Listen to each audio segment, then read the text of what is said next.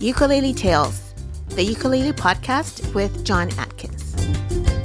Hey gang, how are we doing today? I hope you're having a great week. Let's just say a very quick thank you to our lovely sponsor, Carla, who kindly sponsor this podcast. You can visit carlabrand.com/uteacher.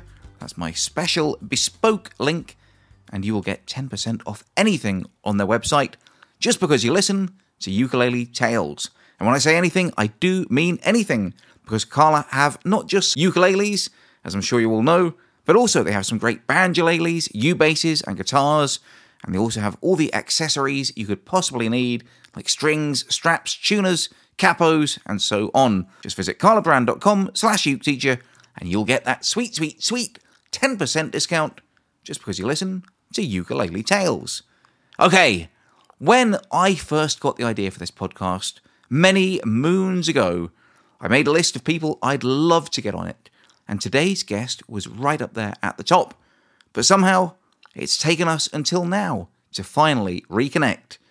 Danielle Anderson is a singer-songwriter from Fort Collins, Colorado, who goes by the stage name Danielle Ate The Sandwich. She's been writing, recording, and releasing music since around 2007, when she started her YouTube channel. And since then, she's played festivals and concerts around the USA, including supporting the Pomplamoose, Jake Shimabukuro, who a former guest on this very podcast, by the way, Mumford & Sons, and even Suzanne Vega, who's one of my all-time favourites. Not only that, but her music has been used as the soundtrack to the Emmy-nominated HBO documentary Packed in a Trunk, The Lost Art of Edith Lake Wilkinson. Now, before this conversation, we hadn't spoke for something like 6 or 7 years, so we had a lot of catching up to do. So as you can imagine, this episode is going to be a two-parter. Next week, we'll be talking about her origin story, how she got the name Danielle Ate The Sandwich, how she managed to carve out a career for herself as one of the OG names on YouTube, and how she's making at least a partial transition into the world of stand-up comedy, and more. But this week, we open up the conversation with a lot of talk about songwriting, specifically her methodology, and especially the challenges she faces as an artist who is growing up and whose life is changing. And we kick things off by talking about something that she's become very well known for over the last few years: the 24-hour album Songwriting Challenge.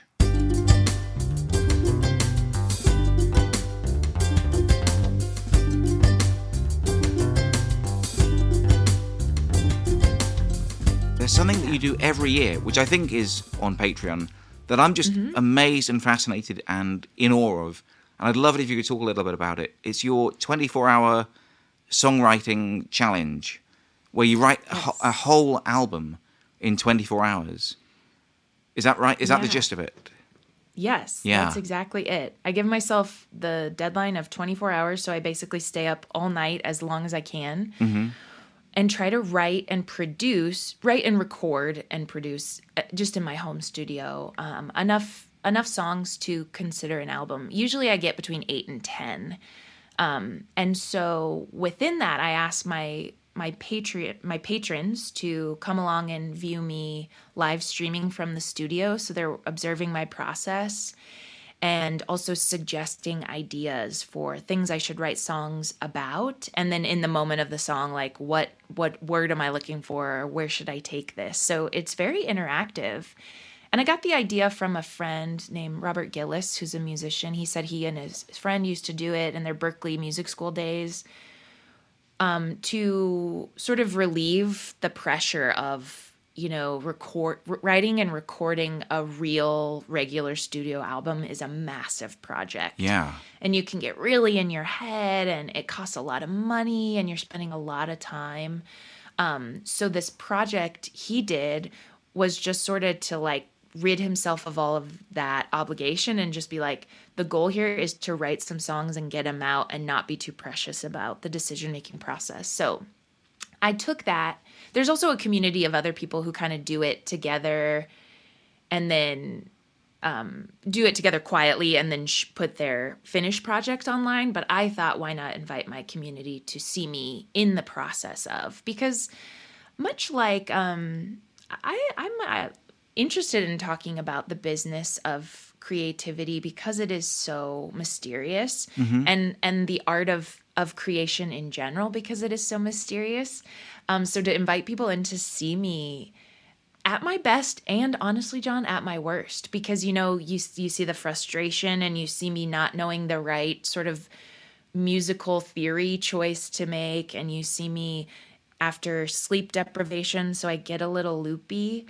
And that's been hard for me to like be okay with, is people seeing my flaws. Yeah. But I think that's important to just show that like all of us, even if we have our, we look gorgeous online and we have our professional press photos and this amazing professionally recorded studio album, we go through this period of frustration when we really are caring about something we're doing. And that's very natural to feel stuck or frustrated or like you're not good enough. And the only thing you can do is keep trying and, be resilient and show up the next day. So to show people that in my own process has become sort of liberating for me, and I think inspiring for them to watch. But do you feel when you're making that, though, like an extra pressure to perform for that audience as well as the writing? Yeah. You're so right. I'm a natural performer, so when I know there's someone watching, I'm kind of hosting. I'm like hosting my live show. And that can be hard because it's a distraction from needing to write. So like writing and being creative is very inward and vulnerable and solemn. And then hosting a show is very like, hey, everybody, look at me. And now I'm going to try the F sharp minor chord. And so it is a different muscle. And part of the challenge for me is remembering to, again, I think of the performer as sort of the businesswoman because she is the outward facing, like, this is my infomercial. Everyone's invited to experience this for 3 easy payments of $29.95. And then my artist self is very quiet and reflective and introverted and tender, and she doesn't want anyone to look at her. So it's like finding the balance of both of those and letting there be moments where I'm not saying anything to the webcam and I'm just like in the flow, in the musical creative flow, which is hard for me to let that down, but that's part of it. And so it's even training me to like, don't forget to be who you were, who you started as. Because I was a shy kid who wrote songs in her bedroom and didn't want anyone to know she was like learning to play guitar. And I kept a lot of things hidden. Yeah. So now that it's my job to share things with people online and through song, it's like, whoa, who have I become and where is that person I used to be? So the whole process, I've done 8, this last 2023 was my 8th. Oh, you're kidding. I think you've done like sort of 2 or 3. I didn't realize it was that many. No. Wow, okay. Yeah. The first one wasn't for patrons. The first one I was just doing like a virtual fundraiser. So it was like PayPal me donations to like fuel this thing. And then I developed it into a patron exclusive so the patrons get access to watch me in the studio and a free download of the album. And then do you just put it out as it is, like at the 24-hour thing? Does a sort of a klaxon go off and you go, right, it's done? Or do you kind of go back to it? And you do? I do. And that's part of the process for me too, is saying it's said and done. I don't like unfinished projects. So like, having a thing that's like half done in your file, or I sew. So I have like these half sewn projects that I'm like, I got to get back to that day someday. I got to get back to that. Anything that's sort of nipping or nagging at me is really frustrating. So one of the things that is a goal of mine in the 24-hour album is to record it. It's home recorded in my studio, and it's often recorded like at 4 a.m. when my voice is shot. So it's not always the best, but it's very passable and very listenable. Yeah. One of the goals for me is to just like be truly done and like wipe my hands and go, this is a finished project. The goal is to write, record, and release an album in 24 hours. And you can hear those on Bandcamp. Like you were saying, I released music on Bandcamp. And the reason I put it on Bandcamp and not on all the other like Spotify and Apple Music is simply because of it costs money to upload to those sites. And so Bandcamp is able to host your music without charging you a fee until someone buys it. So I'm only paying if someone downloads my music, and it's just that little service fee. Yeah. So you can find those on Bandcamp. And what's cool the last few years is I've actually invited my patrons to send in audio recordings of them singing a part for a song we write together. So there's this new Patreon sing-along song where you can hear people's voices singing in a chorus with me. So that's always really fun too. Yeah, that's a great idea. I love that. I love the whole idea. I've written, what is it now, June? I've written 2 songs this year. And one of them took me sort of like 3.5 months. And one of them I did yesterday afternoon from start to finish. And I was like quite proud of that. But it's funny, like, but there's no sort of set methodology or anything. But that there's one... not. And that's so par for the course for the experience of like, this one took me months and this one came in an afternoon. It's just inexplicable magic like that. Sometimes it's laborious and other times it's pure magic. But then the one that took me like sort of, months, I was like fiddling with like compressors and limiters and plugins and all kinds of, I don't want to say unnecessary stuff, but I was getting like really, really involved in it. And no one's ever heard it. That's the stupid thing about it. Like I spent months of my life putting this thing together. No one has ever heard it or probably will ever hear it. But yeah, so that's why I kind of find it hard to imagine being able to write 8 or 10 songs in 24 hours and then record them and let them go and be like, yep, they're done, they're finished. I know. The funny thing is, I was going to say, I just, to be honest, don't always like the songs. So something I've also learned as a songwriter is there's the ability to write songs that could be sung by someone else that are perfectly lovely songs that someone might enjoy. And then there are songs that feel true to my heart and my story and the songs that I want to sing. So I would call that like artistry, like my personal story, my personal mission versus the ability to write a song. Yeah. Because that is a muscle that I've gotten really toned and I feel very comfortable writing a song, but they don't always relate back to me and my personal story. So I will say with the 24-hour album, it's also taught me to just be happy with like, okay, I made something and there it is.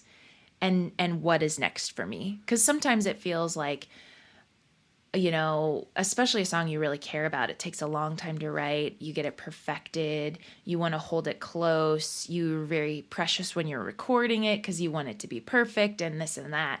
So it's also a good practice for me to know that I can sort of let ideas free, like let them out. Part of who I am as a creator, and I have ideas and I can get them out and leave space for new ideas. So it's sort of a strange thing. But to just be totally honest, I don't always like all the songs I make. But I think that's kind of an interesting point, because as an artist, are you writing for yourself and you just happen to have an audience who sometimes listens to you, or are you writing for your audience? Like, do you sort of write songs that you love, or do you think someone else will like this? I mean, you must have songs that mean the world to somebody, just not necessarily you. I don't know. Does that make sense? Yeah, it does make sense. It's an interesting thought. I've never really thought it. I think I have to really like it.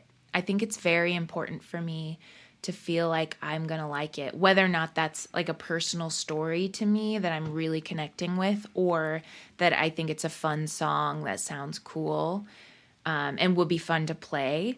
So my 2016 album, The Terrible Dinner Guest, has some like more fun poppy songs, whereas in the past I had a lot of like emotional folk songs that were a little more, I would say, energy level was like lower and somber. And so Terrible Dinner Guest had some more poppy songs that were like more fun and danceable.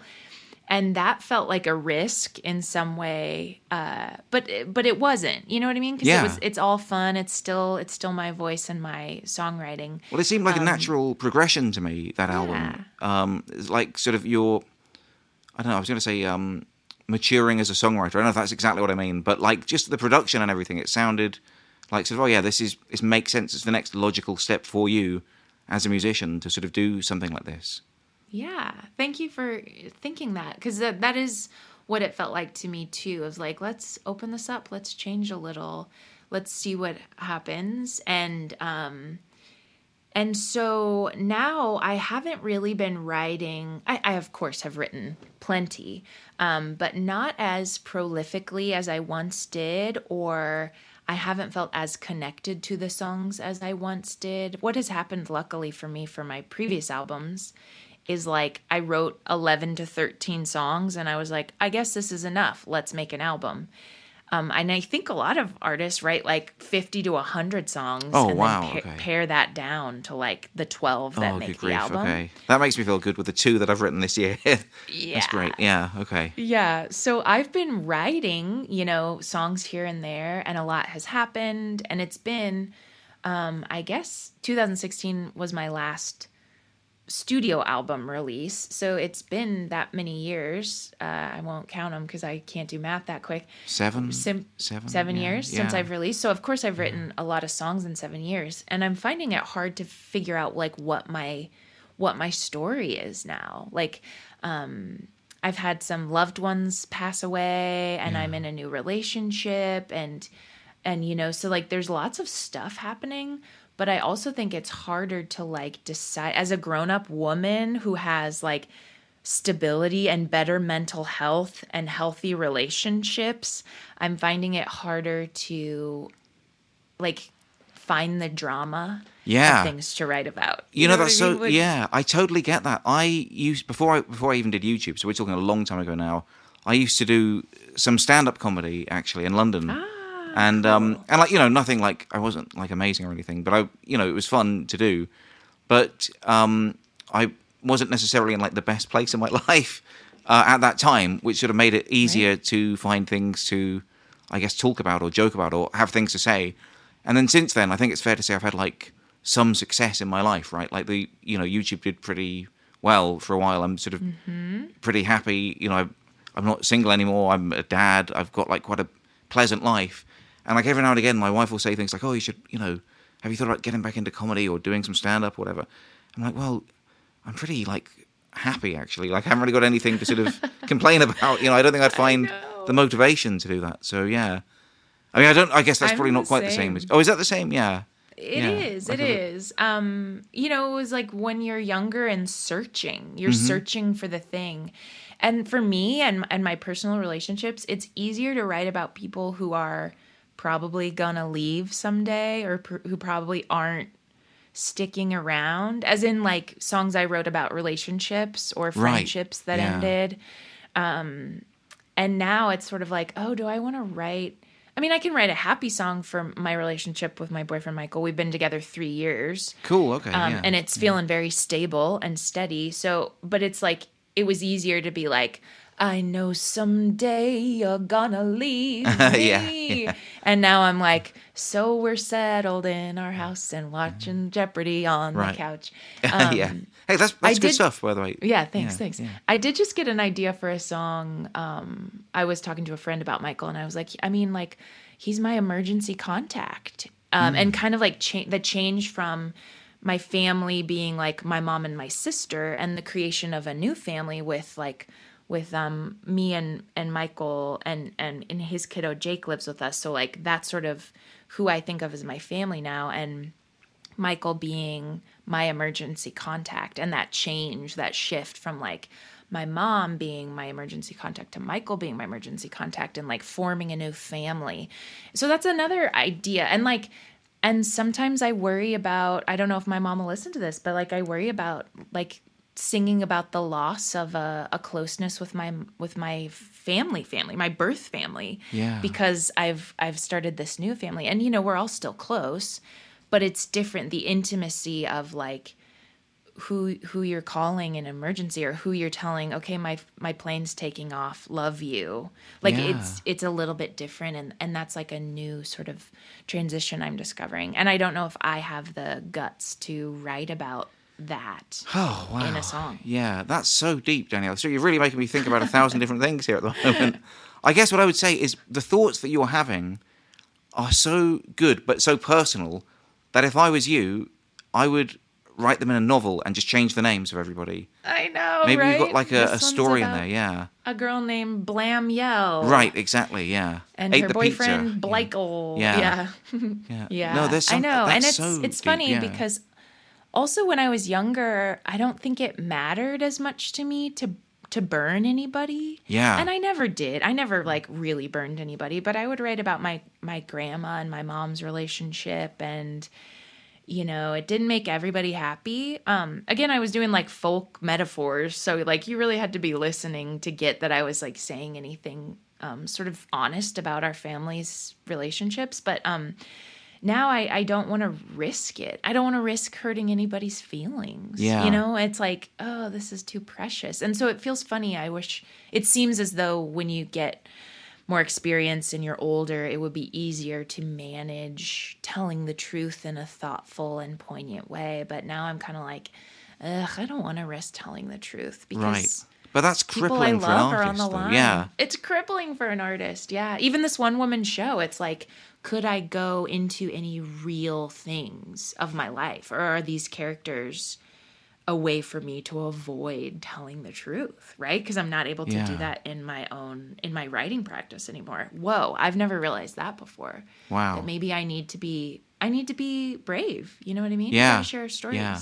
So I will say on that challenge I just gave myself, my boyfriend Michael is a bit older than me and has been married before. Okay. And we have a very healthy relationship around that. But there is a curiosity for me as a songwriter who observes and thinks and feels of like, wow, people live lives. Lots of people are coming together after a previous marriage or a divorce or a partner dying, or as you get older, there's more of a story to the people you're in a relationship with, and I think that could be a very interesting thing that I don't hear a lot of songs about.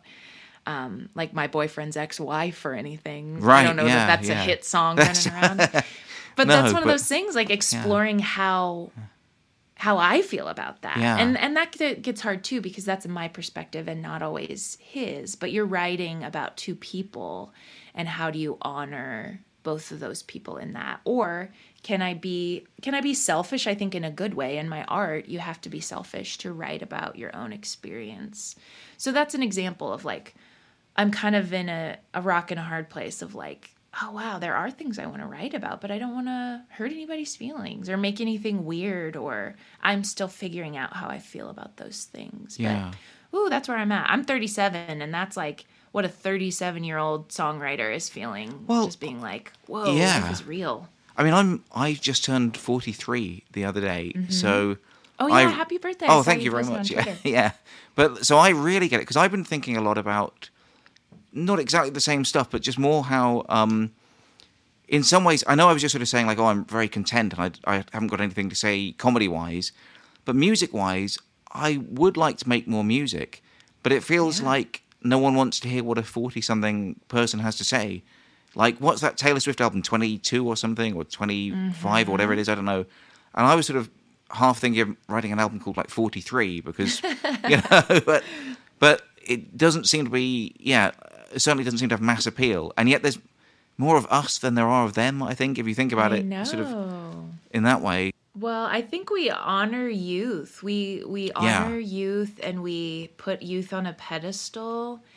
And I think if anybody has a problem with that, it needs to be us. It needs to be our middle-agers. Or we're not quite middle-aged yet, but like we need to I think I am easily middle-aged, actually. But yeah, I guess it depends on what you think your life expectancy is. But yeah, we're starting to maybe do the tabulation.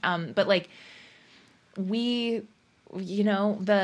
the worst thing I think we could do is say our stories don't matter. Let the young people have it. But that's been a funny shift, is to feel like the young person in the uke community too, is like, I used to feel like the up and comer, and I was like the new kid at the uke fest. This was my first time. And now I've sort of passed over that. And I'm not the wise elder by any means, but I'm someone who's been to a lot of them and know what's going on. And I've been asked to lead the group song, the Cluster Pluck, at the end of some of the fests, and it feels like a rite of passage where I'm like, oh my gosh, I've really made a name in this community to be asked to be, one of these people leading others. Yeah. And so that's a great feeling. And again, it's like, oh, who wants to write a song about that? But I hope that I get the guts to do it, because our stories are important. And like you said, there's more of us than there are of them. Yeah. So. Yeah. It's about time the oldies reclaim our rightful place on the throne of pop music. Yeah. Yes. Yeah. Revolt. Yeah. Oh, cool. Well, thanks, Danielle, so much. It's been really, really cool talking to you. Is there anything you want to say that I haven't mentioned, or that you want to get out there or anything? Yeah, on the thread of songwriting, I have developed and teach a songwriting class. Oh, that was yes, that was the one question I was going to ask you as well. Yeah. Yeah, and so it's called Life as a Songwriter, and it is taught virtually, but it is for like all levels and anyone who's interested. And it's sort of, I mean, I teach the basics of songwriting, and we do exercises to implement that. But even for people who have experience with songwriting, I notice myself this as an adult learner. I love taking classes just to keep my brain in the subject area of something that I'm interested in or something I love. So it's great for me as a songwriter to teach songwriting, because I get to sort of express what I love about it and how it's helpful to me, and work with a community of people who are interested in the same thing. And so that's class is called Life as a Songwriter, and my next one is coming up in July. And but that's been another evolution of my career, is to become a teacher and sort of spread the word of what I know and what I've learned. And I'm really loving it. I feel like it's being nice to people. Teaching is being nice and like inspiring and being like excited for people. And that's a really exhilarating thing for me, to be excited for other people. I like it. Are these in person or are they virtual? They're virtual. This class in particular is virtual. Yeah, and it takes 10 people, so just 10 online, and we meet and discuss and share work. And the goal is at the end of the 4 weeks to have a song or some bit of a song to perform for the others, which is really scary for a lot of people. But that's also part of the fun of the bold step it takes to say, I'm a creator, I made something, and I want somebody else to hear it. Yeah. Which I think is a very important process of the creative process for me. Yeah. Are you teaching sort of like, here's like musical theory, here's how you do a melody, the chord sequences, or is it more to do with like the lyrics and stuff?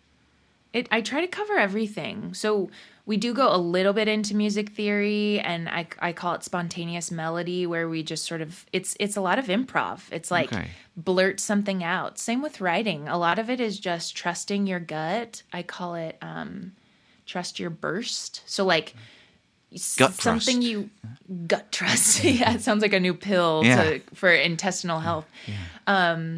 It's songwriting and creation in any format is just knowing that something you say or do or put on paper is going to be weird, and allowing that to happen, because there has to be something on the paper, whether or not it's weird or bad, but you can make that better. The first step, I think the hardest step, is just like allowing yourself to say something and putting it out there so that you can like whittle it back. I think of it as a big chunk of clay. You can carve a big chunk of clay into something that you want, that is beautiful, that is a finished project, but you can't carve anything out of nothing. So just like allow yourself to blurt your clay. So you're building a pile of ideas and thoughts and things that may or may not make sense or sound good, but you have to allow those to be expressed before you can work with any of your ideas. So a lot of it is just like getting over your own insecurity and doubt in a creative process. So I like to think of it as like part therapy, part songwriting, part performance, and it's delivered, with my personal style that is a little wacky and hopefully fun. I'm sure it is. So, and how long does that last? That's what, over 10 weeks or something, did you say? It's just a 4-week class. 4 weeks, okay. So it starts the first week in July, and then we'll end the last week in July. And I do them kind of quarterly, like a winter, summer, fall, and spring session.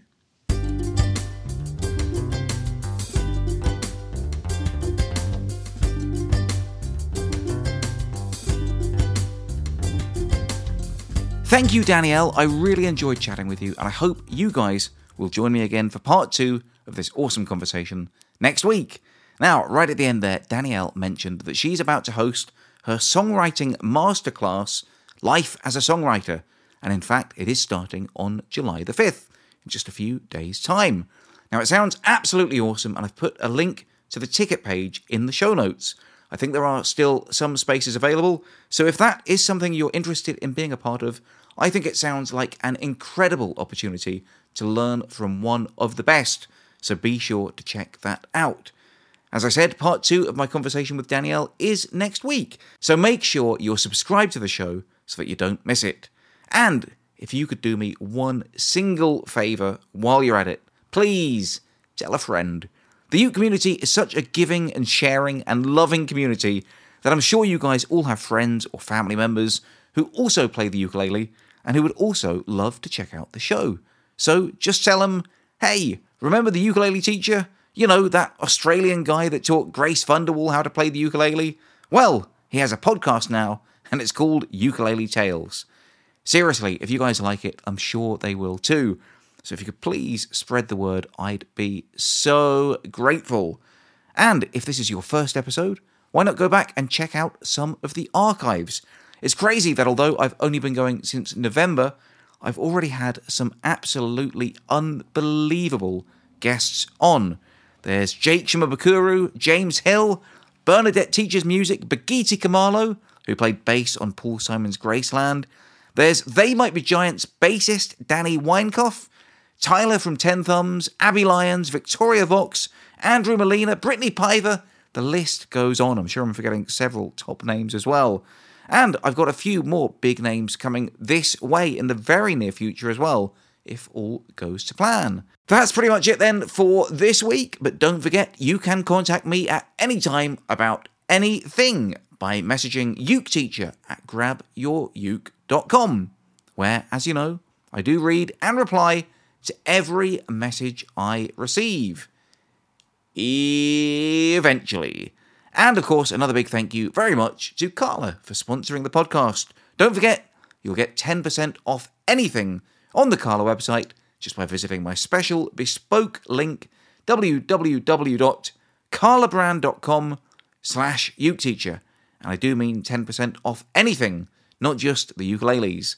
Okay, I'll be back same uke time, same uke channel next Wednesday with another fun interview for you. In fact, it'll be part 2 of the Danielle Ate The Sandwich chat, and it will be available in all the usual podcasty places as always, so make sure you're subscribed. So until next time, I love you all, and I wish you the best.